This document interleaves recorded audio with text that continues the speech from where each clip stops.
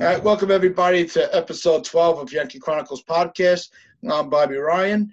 You can reach any of us at Yankee Chronicles on Twitter at Yankee Chronicle. You could also visit us on the web at yankeechronicles.com. With me today is Evan. Hi, Evan here. You can follow me at Evan D. Wetzel 4 on Twitter. And Donald Stewart. Hey, Donald here. You can find me on Twitter at dstewart267. And joining us today is our special guest, Scott from Before the Pitch. Hey, thank you guys very much for having me. I'm Scott. You can catch me or my partner in crime at B4Mets_Yankees because you can love New York baseball no matter what shade of blue you're wearing. All right. Again, we want to thank you for joining us today. One of the hot topics this week was the interview given by Brian Cashman, where he kind of skirted around or grazed upon some of the off-season hot topics in the Bronx. And I want to start off today with the everlasting drama of DJ LeMahieu. It came out even today that there seems to be a big gap in the contract negotiations. Scott, since you're joining us, we want to give you the first crack at what you thought of Cashman's comments about how the negotiations are going with DJ LeMahieu and his camp. So there's the way negotiations work is you pitch low so that you can negotiate up high. So I think everyone believes that if he signs, that number is going to be bigger. I think Cashman knows that already. That's just how negotiations work. I think we have DJ and Gleyber, and I do not think these are two separate issues. I think this is the same issue. And here's why. I think Cashman is more likely to give the money to DJ had Gleyber been a better shortstop. Because committing to DJ means we're committing him at second base. I know we could go to first, but we'll put that in the back of our heads for a sec. Committing to DJ LeMahieu for the next 4 or 5 years means you're committing to Gleyber at shortstop the next 4 or 5 years.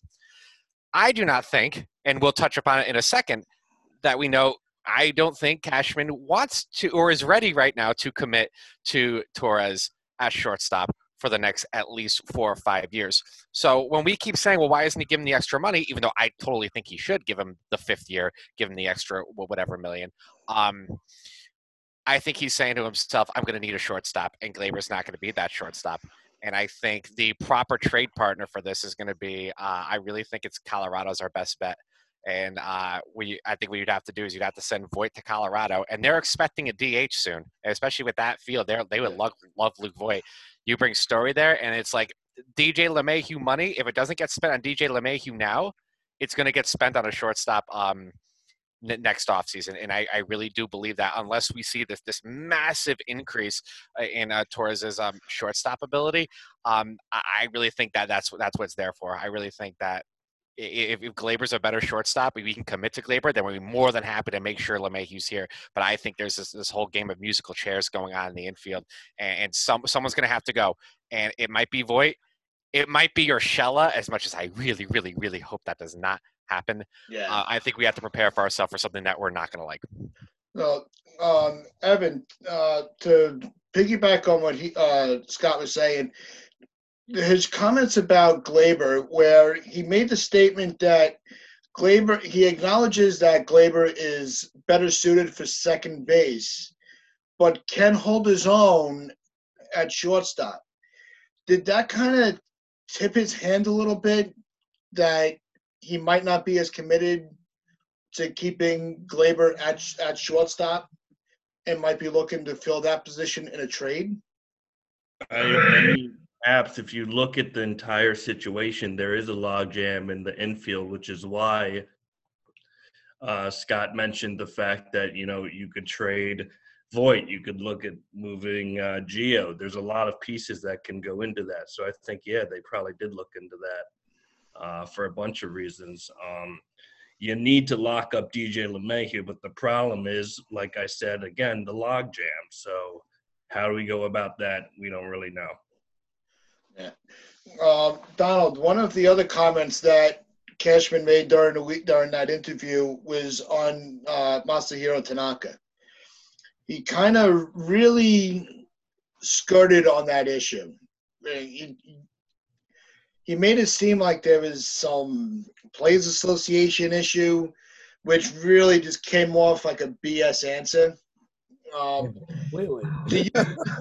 Do you really, in your heart of hearts as a Yankee fan, did you get the impression that Cashman has really moved on from Tanaka and is ready to slide in with some of the younger arms?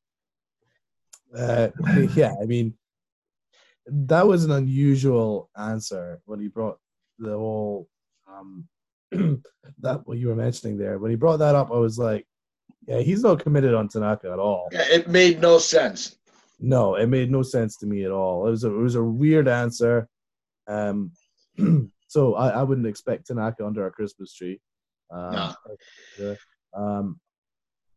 I would say that the comments that he made, there's so much to go into regarding his interview, but in regards to starting pitching, he said that Domingo Germán is a number 2 at worst, including Montgomery's incredibly high on.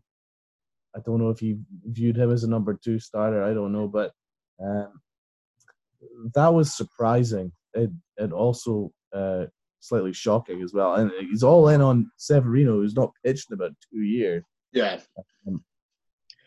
Well, as it is, I think. And, I was reading the New York Post, and Joel Sherman says that agents are surprised at how docile Brian Cashman is on the starting pitching market at the moment. All the sources are saying that Brian Cashman is not making any calls on starting pitching, which is crazy at this time. So they're really waiting this out. Maybe they'll find a bargain. We did say in an earlier podcast that this was going to be a very patient off season. It looks like we only really have money for DJ LeMahieu. And then after that, it's going to be a lot of wheeling and dealing and some bargains. And we might even not have a high-profile player after DJ LeMahieu. I expect LeMahieu to sign. But after that, I don't expect any much major moves, in my opinion. So I think in starting pitching, he's going to go all in on a lot of young arms. He's hedging his bets, and it's the wrong call, but that's just that's where we're at. It was brought up with the name Trevor Story. Scott just mentioned him, and a few other people on Twitter mentioned him as well as a backup plan for the infield. And I don't think he's a terrible player, but you really haven't seen him through the highlight reels after that rookie year that he had. His defense is average. I'm not a big stat guy, but I think that if the Yankees are as committed as they are to DJ LeMahieu, the initial report was that he wanted 5 years, $100 million. I think the Yankees should just give him that money, and if possible, when DJ first got signed, he was told bring every infield glove that he had, and if they didn't have it, they'd give it to him. That he was going to bounce around the infield. If LeMahieu is willing to commit to first base, Voit can be that possibility to go to Colorado for Story. Scott, I know you that was one of your propositions you put up, your proposals that you would mention. Do you really think that is a possibility, or is that something that's not really too, shouldn't be looked at too seriously? So it all depends on what we're prioritizing. For me personally, I just for my own money, and I'm not Brian Cashman, so I have to speak for me. I can't necessarily speak for Brian too much in this. If you have a completely watertight infield, you're going to do just fine. And it would make sense if he really tightened up the defense of the infield. If his plan for pitching is to roll the dice on the new guys, because that's kind of like the parachute that you're packing for them. If they screw up, well, there's some leeway to that. to the starting pitching having trouble because we have this super tight defensive infield for that. Luke Voigt's thing is that his defense is not great, and everybody knows that. So the best case scenario, if the priority is defense and only defense, the best case scenario would be left to right, Urshela, Lindor, Torres, LeMahieu at first. Yeah. And people forget how tall DJ LeMahieu is. He's taller than me. I'm 6'3". I think he's a little bit taller than me. He's huge. I do not think Lindor is a possibility. I think that at least for the Yankees, just because we know our previous experience that the Indians do not like trading within competitive American League teams. They would purposely charge us extra for him, and I think that's out of the question. And I think that Story is the realistic option because we deal with Colorado before. Colorado likes us. We like Colorado. We don't affect them. They don't affect us. So I think it makes us good trade partners. I do not think, however, Cashman is going to do that because Yankees' MO is hit home runs. Yeah. He is not going to give up the dirt cheap Luke Voigt at first base, who I absolutely love Luke Voigt. I don't want to get rid of Luke Voigt. I'm just saying if that's the route we take, he would be that one who has to go, and he has a value to him. And we know that Cashman is likely not going to swerve from this plan, though I think we do. Story for another time. Because we are already hearing that he might be interested in Schwarber. And Schwarber is the biggest home run or strikeout hitter ever. We have enough of those in the lineup. So the fact that we've been hearing that he also might be linked with him indicates to me that he's not going to bail on Luke Voigt because he's still within that strategy. So therefore, he might not prioritize the defense. And my biggest fear is we don't up the pitching and do not prioritize defense. So both of them regress from last year. If one regresses, you can make up for the other if you up it. But my biggest fear is they both kind of drop like that. No, and Schwarber, we talked about, through conversations on Twitter, and we discussed him in last week's episode. It's pretty much you're signing an outfield version of an Andujar, where you'll have the offense, but they don't give you nothing on defense. And that's not something that's really going to fit the Yankees. That's not going to propel them to a World Series run. It's going to be a step back. You can hit all the runs you want, but if there's no defense, the pitches, we don't know we don't even know what the rotation is going to look like. So they need to build their strength on the defense, on the hot corners, and in the outfield. Schwarber is not that guy. Evan, I wanted to ask you because you're our trade guru. Okay, that's what I'm calling you now. You're the master of it. The Trevor Story trade with Voigt and would it take Voigt or Urshela for Colorado to make that deal, being that they're already looking to move Arenado? Well, I mean, that depends if they actually go ahead and move him. I don't think they would move both. I think it's either Nolan or Story gets moved. I don't think it's both. So, I think it would probably cost Voigt and two prospects, maybe mid-tier or one top tier, maybe like Gill or Medina, something like that. Maybe Abreu, but his value's down quite a bit. But it's definitely possible. I agree. I don't think we have a shot at Lindor. I think it would cost way too much. And I know people say that because of the extension, maybe the value of that trade would be a little easier for us. I disagree. We're the Yankees, and people are a pain in the ass with us. The Mets are hard to trade with. Pittsburgh screws us all the time for no reason. We don't even play Pittsburgh. Why do they care? They do it anyway.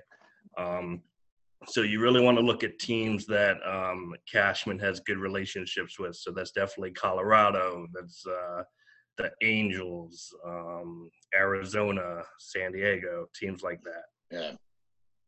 So, Donald, do you to go back to you with to follow up the Tanaka question from earlier? If they don't reach a deal with Tanaka, who do you think that somebody like a Liam Hendriks would be a secondary, somebody that would fit the rotation where they might not have a lot of innings on their arm, but they're still a seasoned guy that can hold the fort with Cole. It's a possibility. So let's have a look at it as it is right now. So we go Garrett Cole, number one. You're expecting Debbie. That'll be two. I guess, what would you say, Herman? Would you say Herman's? Well, let's say as of now, for discussion's sake, you have your starting five is Cole, Severino, Garcia, Montgomery, Herman. and Herman or Schmidt. Schmidt. I don't think Schmidt's quite ready yet. He might need another year. Between Herman and Schmidt, I think whoever has the better spring training will get that fifth spot, and the other guy will still stay in the major leagues, but will assume a bullpen role to fill in get that spot for Holder. And of course Severino, he's not just going to be walking into spring training. No. It's going to be like July, right? August. Right? Yeah, no, I'm saying long term, but I think depending on who perseveres in spring training with their development, can cement their role in a rotation. Our weaknesses last year was defense, especially shortstop and catcher, especially, but defense across the board, and starting pitching outside of Garrett Cole, and also some issues in the bullpen.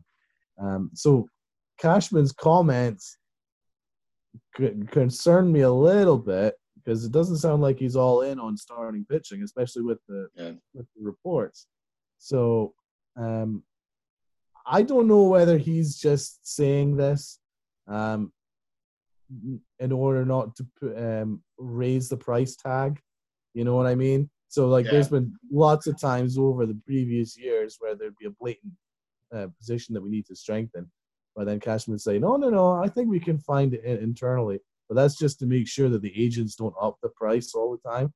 If he goes, oh yeah, we desperately need starting pitching. So I think he might be playing a game, It might be playing his cards close to his chest in that regard. So we can't always take everything that Cashman says at face value. You got to have to look in between the lines a little bit. So there might be a chance that that we go in on starting pitching. Maybe just it's going to take a little bit of time to watch how the market develops. Obviously, Bauer's out of the question. We can't afford him, so maybe we'll be waiting for Bauer to go off the board, and then we'll start having a look at the prices of the other guys that you mentioned. I'd say the most likely is the trade route. There was a rumor that we were interested in trade with Pittsburgh. Did you guys hear this one? Josh Bell? I did hear about that one. I'm still, Pittsburgh hasn't really been the kindest to the Yankees on the trade market. So they kind of have to be a little skeptical of making a deal with them.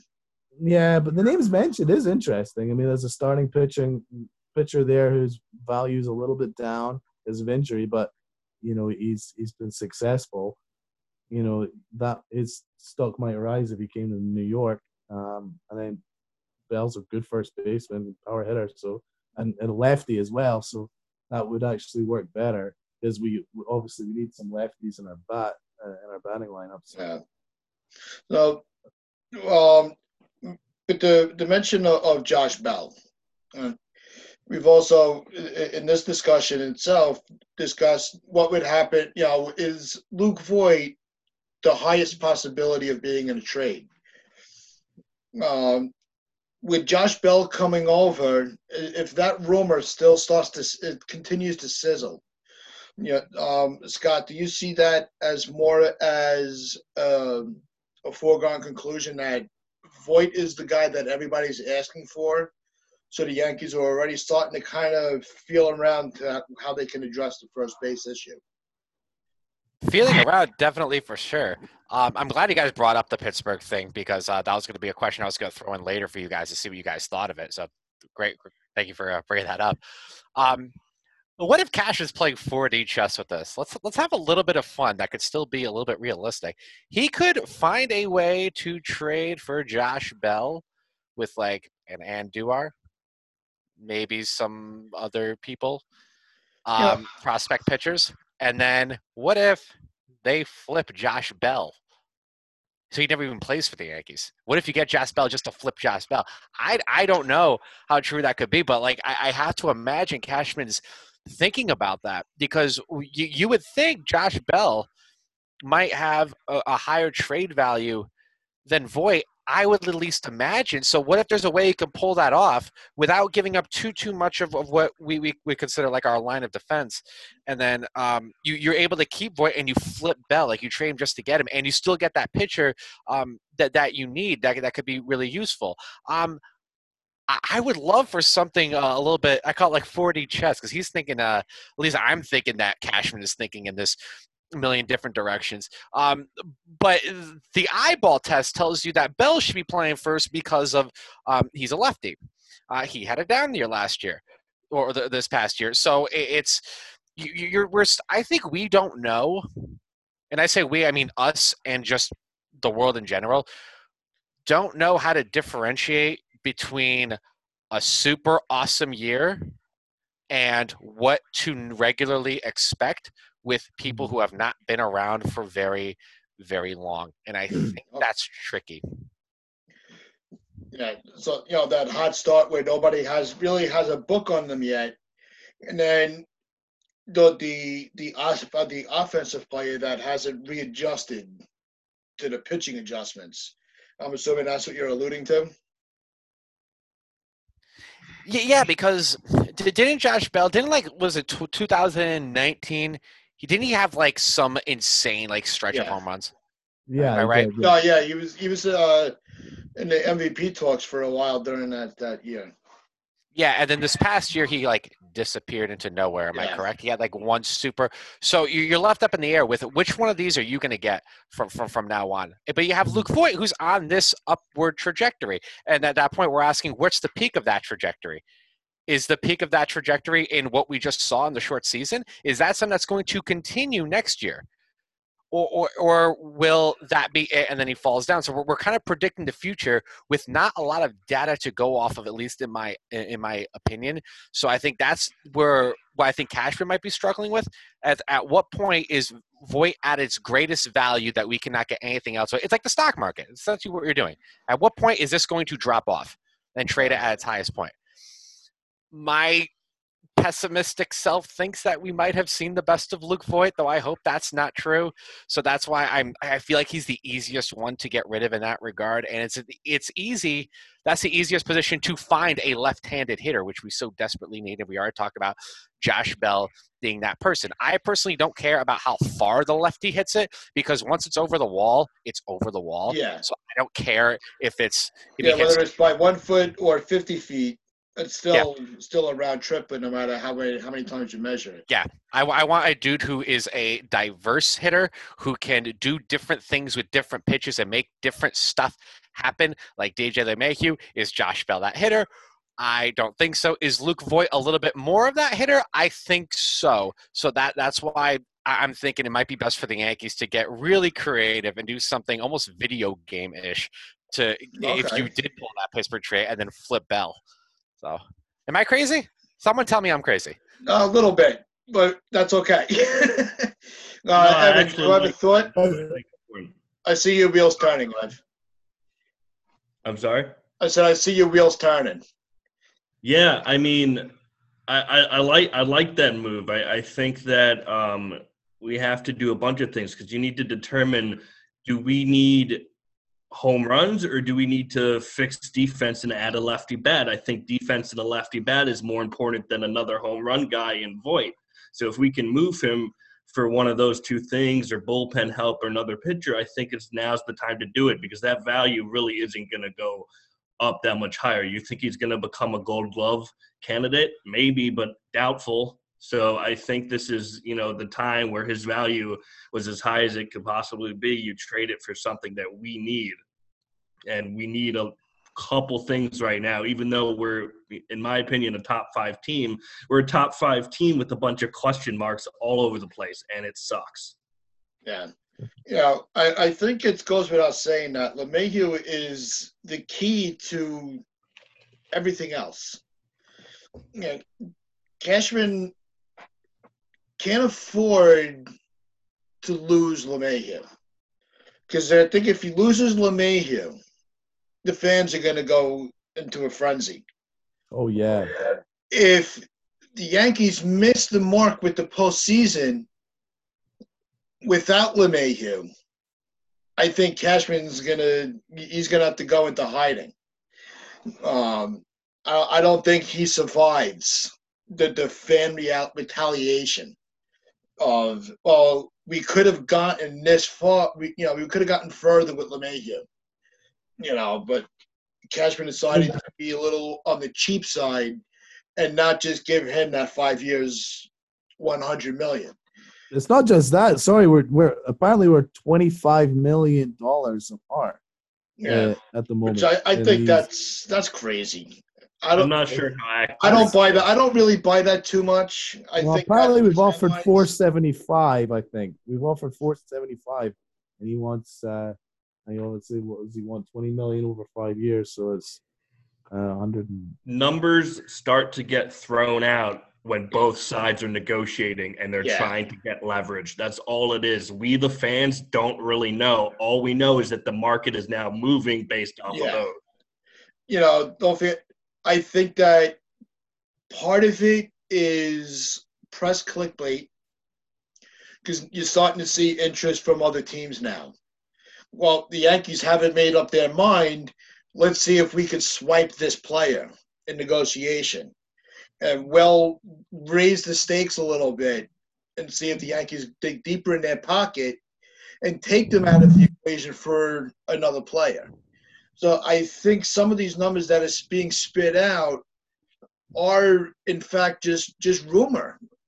We don't, we're, like Evan said, we're not at the negotiation tables. We don't see the discussions that go on. They could just be saying, all right, well, they already have their numbers. They're about ready. For all we know, tomorrow they could announce that everything is done, and it was done days ago. But sometimes they might not want to. They might be waiting for like a Monday or a Tuesday, because on the weekends, especially at this time of year, football is the hot game right now. Who's really paying attention aside from people like me that don't watch other sports? So I think that the negotiations are still going on and they're solid. We just might not be hearing it as from a public perspective. Scott, did you want to add? No, I mean, his interview, it came across clear that his first and foremost priority is DJ LeMahieu. That's what I got from his interview. That was his priority. So I do expect it to happen. But Michael Kay was saying that Toronto really, really want DJ. And so I don't think we should be too cute with this. No, and I know Josh is also interested. Right. So if we want him, we need to make it happen. Cashman always uses this analogy of, well, it's a dance and blah, blah, blah. Well, sometimes you just close the deal rather than dance. Okay, so I think I don't want to play too cute with this. Yeah. But it is interesting, the DJ LeMahieu plus Luke Voit thing here, because there is Cashman's interview also made it pretty clear that he's not all in on Gleyber as a shortstop, as Scott referred to. So that is something to pay attention to. It is an interesting logjam in the infield, even if we do sign DJ long term, because I don't believe that Torres is going to be our starting shortstop next year. I think he will be this year, but not next year. Scott, your thought? Yeah, sorry. So I think it might have been one of you guys who tweeted this about like half an hour ago. If it is one of you guys, call yourselves out, give yourself credit. I thought it was one of you guys tweeted that all we hear about other teams is that they're interested. We haven't heard even a rumor of an offer from another team. So is it possible no one's given DJ an offer? especially with Toronto, because here's why Toronto is the interesting one. So Toronto right now, we're operating in a world where owners are claiming they have lost a lot of money, which I do believe that is a real thing. That they lost a lot of money. Toronto right now, I believe right now, is a front runner for Lindor. You're not going to get Lindor unless you're going to give him a lot of money. So are we really to believe the Toronto Blue Jays are going to trade for Lindor, extend him forever, give him a massive contract, and also give DJ LeMahieu 5 years, $100 million? David, is his name David Sampson? Do you guys listen to his podcast? Or do you guys know who David Sampson is? No, not familiar. So he was the president for the Florida/Miami Marlins up until Jeter owned the team, and he has a podcast which is really, really good. It's out of CBS. It's called Nothing Personal. He had a quick blog where he just talked about it super quick, and then he had like a small little article thing they published through CBS. I think it was just yesterday I read it, and he says he thinks the Yankees only offered him 4 years, $75 million. He said because no one else is going to top that. Because everyone else who keeps saying they're going to go get him has so many bigger fish to fry. There's no way that they are going to pay him that much. And that does make sense if you consider, well, we haven't really heard a rumor about someone. We just hear interested. And right now, Toronto is interested in anyone who breathes oxygen. Yeah. So that actually makes you wonder: Are we actually have the upper hand? And he'll end up at like 4 years with $80 million. Do we actually have the upper hand in this? Have we actually considered that? Because the whole time we're panicking that we're not. What if we are? One other point, and I don't think until now I didn't even think of it, so I don't know who else might have. Toronto, because of their travel restrictions with the pandemic, may need to find another location to play during the regular season, which may or may not add more expense to their overall, gains.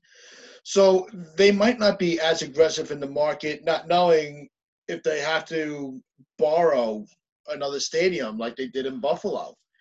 So that's another factor that can just diminish some of these other rumors that you hear. Evan, do you think that's? Am I missing the mark, or is that possible? No, I think you're right. I also think that's why those numbers were thrown out for DJ, so that maybe the other teams who say they are interested can see by how much they're off with the numbers, so they can jump in maybe. I do think we have the upper hand. I'm not too worried. I think they're going to get it done. I think it's going to be something like a 4-year, $75-80 million deal with the vesting option for a 5th year. I think we get it done. Yeah.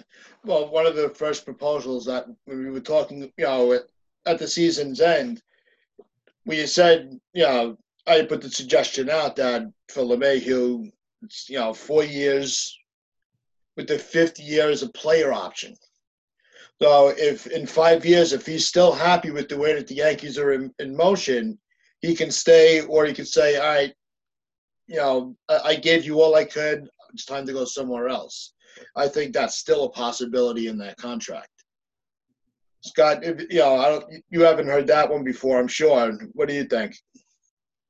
The player option, I haven't thought about the player option. That's an interesting idea. I can't imagine if the Yankees win the World Series in the next 5 years, at least once. I'm trying to think. Do I imagine DJ wanting to go anywhere else? Here's the thing. People who come to New York, you ever notice this? They come here, they all want to stay here. Red Sox, who win in Boston, like it here better. I'm looking at Johnny Damon. He's the first one I look after that. He liked it here better. He's been very open about that. Tanaka likes it here. All these people like it here better. So you're playing – at that point, if you're just going to give him the player option for 5, you might as well just give him the 5th because he's obviously going to stay. Yeah. Yeah. I would say it might just, DJ gets his 5th year to be in New York, and Cashman feels like, all right, I'm not committing to that year right now, but I know I'm going to get that. I know he's going to take that 5th year, but I didn't have to give it to him. So it's kind of like that a way that everybody stays happy.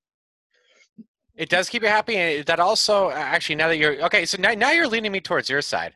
Now you're leaning me towards your side because now you could be saying if he has that fifth year, he can like convince DJ to not take that fifth year. You could be like, well, we do have this other second baseman who, and God knows 5 years down the line who that's going to be, who it could be. Who here's the thing, DJ. You could obviously take it, but he's going to get a lot more playing time. You know what I mean? So he could do that to kind of get himself to weasel himself out of it, kind of satisfy him right now.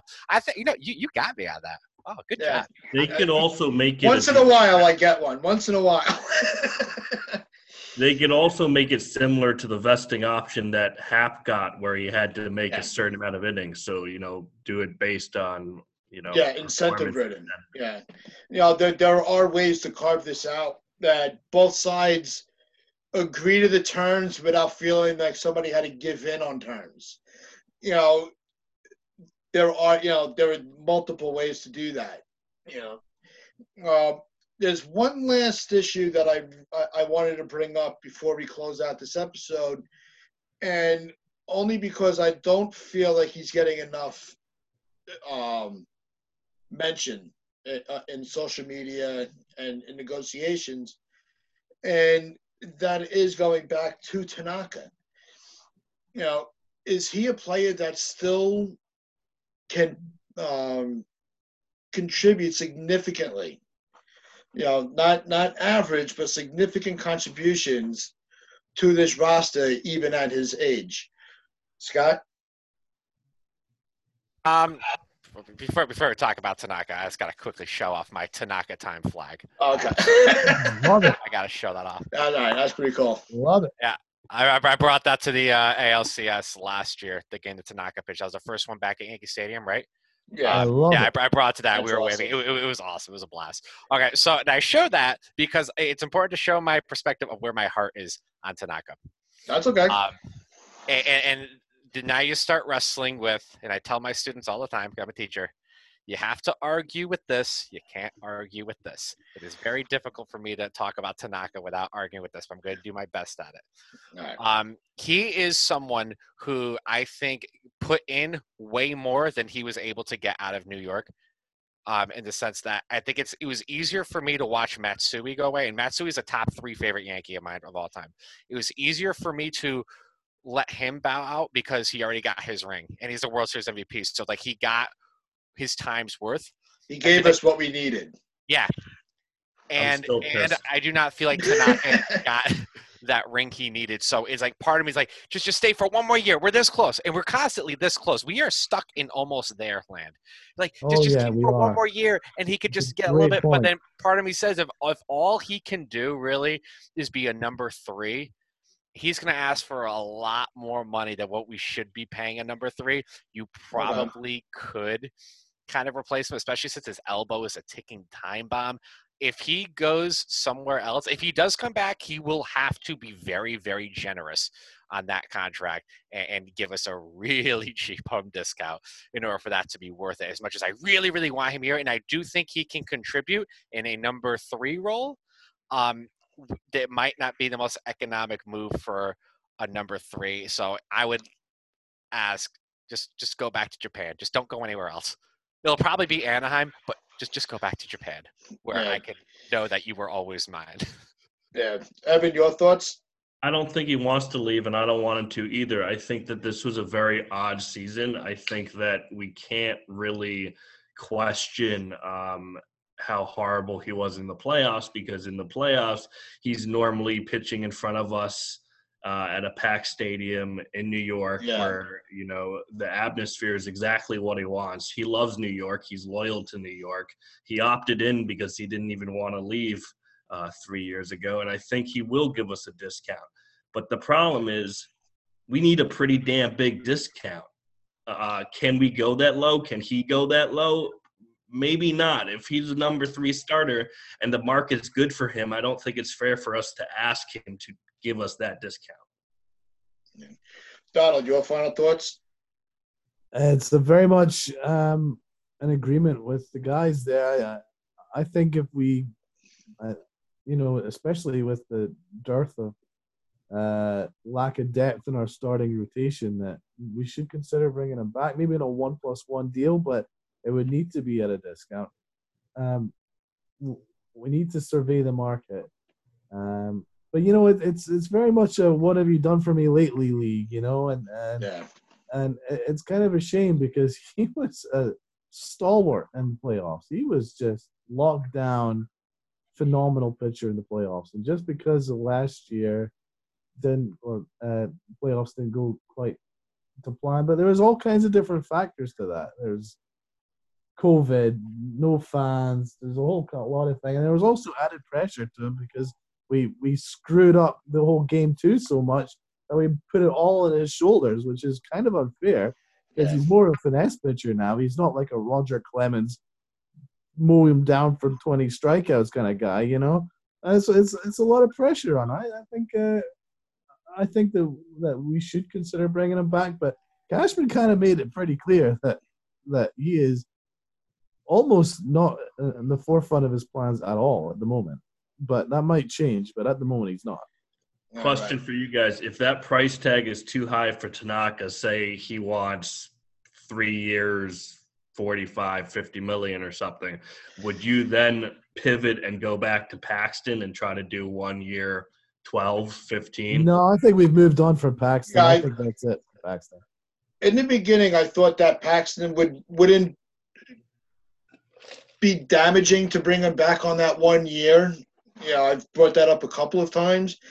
And I also do want to point out that we've made it 12 episodes in a row mentioning Game 2. So our record still stands. For next week as well. I'm going to name it next week and the week after. It never Just to remind fails. them how stupid they are. So, but I think Paxton is one of those, there's other quality on the market. We don't need to go back down that road right now. I'd rather see the last man standing, maybe, but I still would be hesitant. I think his medical history has pushed me away from Paxton as a formidable rotation spot. Yeah, I agree. My issue with Paxton is the injury. I think he's a good pitcher. I think he's a damn good pitcher, and I'm so glad that he got 2 killer clutch Yankee games that he threw that were killer. One of them, a lot of people don't remember, was Players Weekend in Los Angeles, where he shut them down for I think it was 7 innings. He pitched out of his mind. And then even though he screwed up Game 2 of the CS last year, the LCS last year, which was a whole bunch of factors that added up to that. He comes back in Game 5, keeps us alive by throwing the game of his life. And I know he threw a perfect game. I'm sorry, but that game against Houston was the best game of his career because there's pressure, there's stakes, and he so overachieved for that. I'm really happy for him that he got that. And I think those 2 games show that he is a damn good pitcher. The problem is you can't pitch well when you can't walk on the field. Exactly. That's right. And that was a point that we've brought up many times with a lot of these pitches, and even with the fielders. We've brought up, we've gone to these discussions with Sanchez and Stanton and Judge. The list is so long with all the injuries that they go through. So I think, I'm going to close out with what I said right from the very beginning.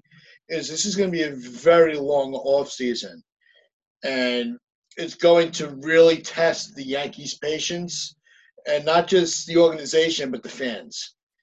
I think we're in for a long ride, but I think they're gonna make it worth our wait.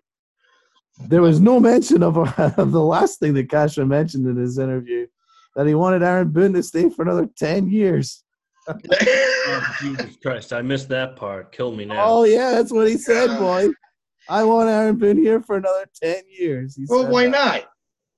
He's he's got a winning percentage.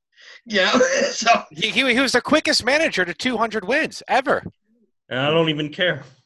It's you could I know the manager is very important. I manage out of a paper bag. But I think everyone's opinion on Aaron Boone comes down to how much of the stupidity do you think is him and how much do you think it's somewhere else. I think a lot of it comes from Nerds in the Tunnel. Did you guys read Bob Clappish's book, Inside the Empire?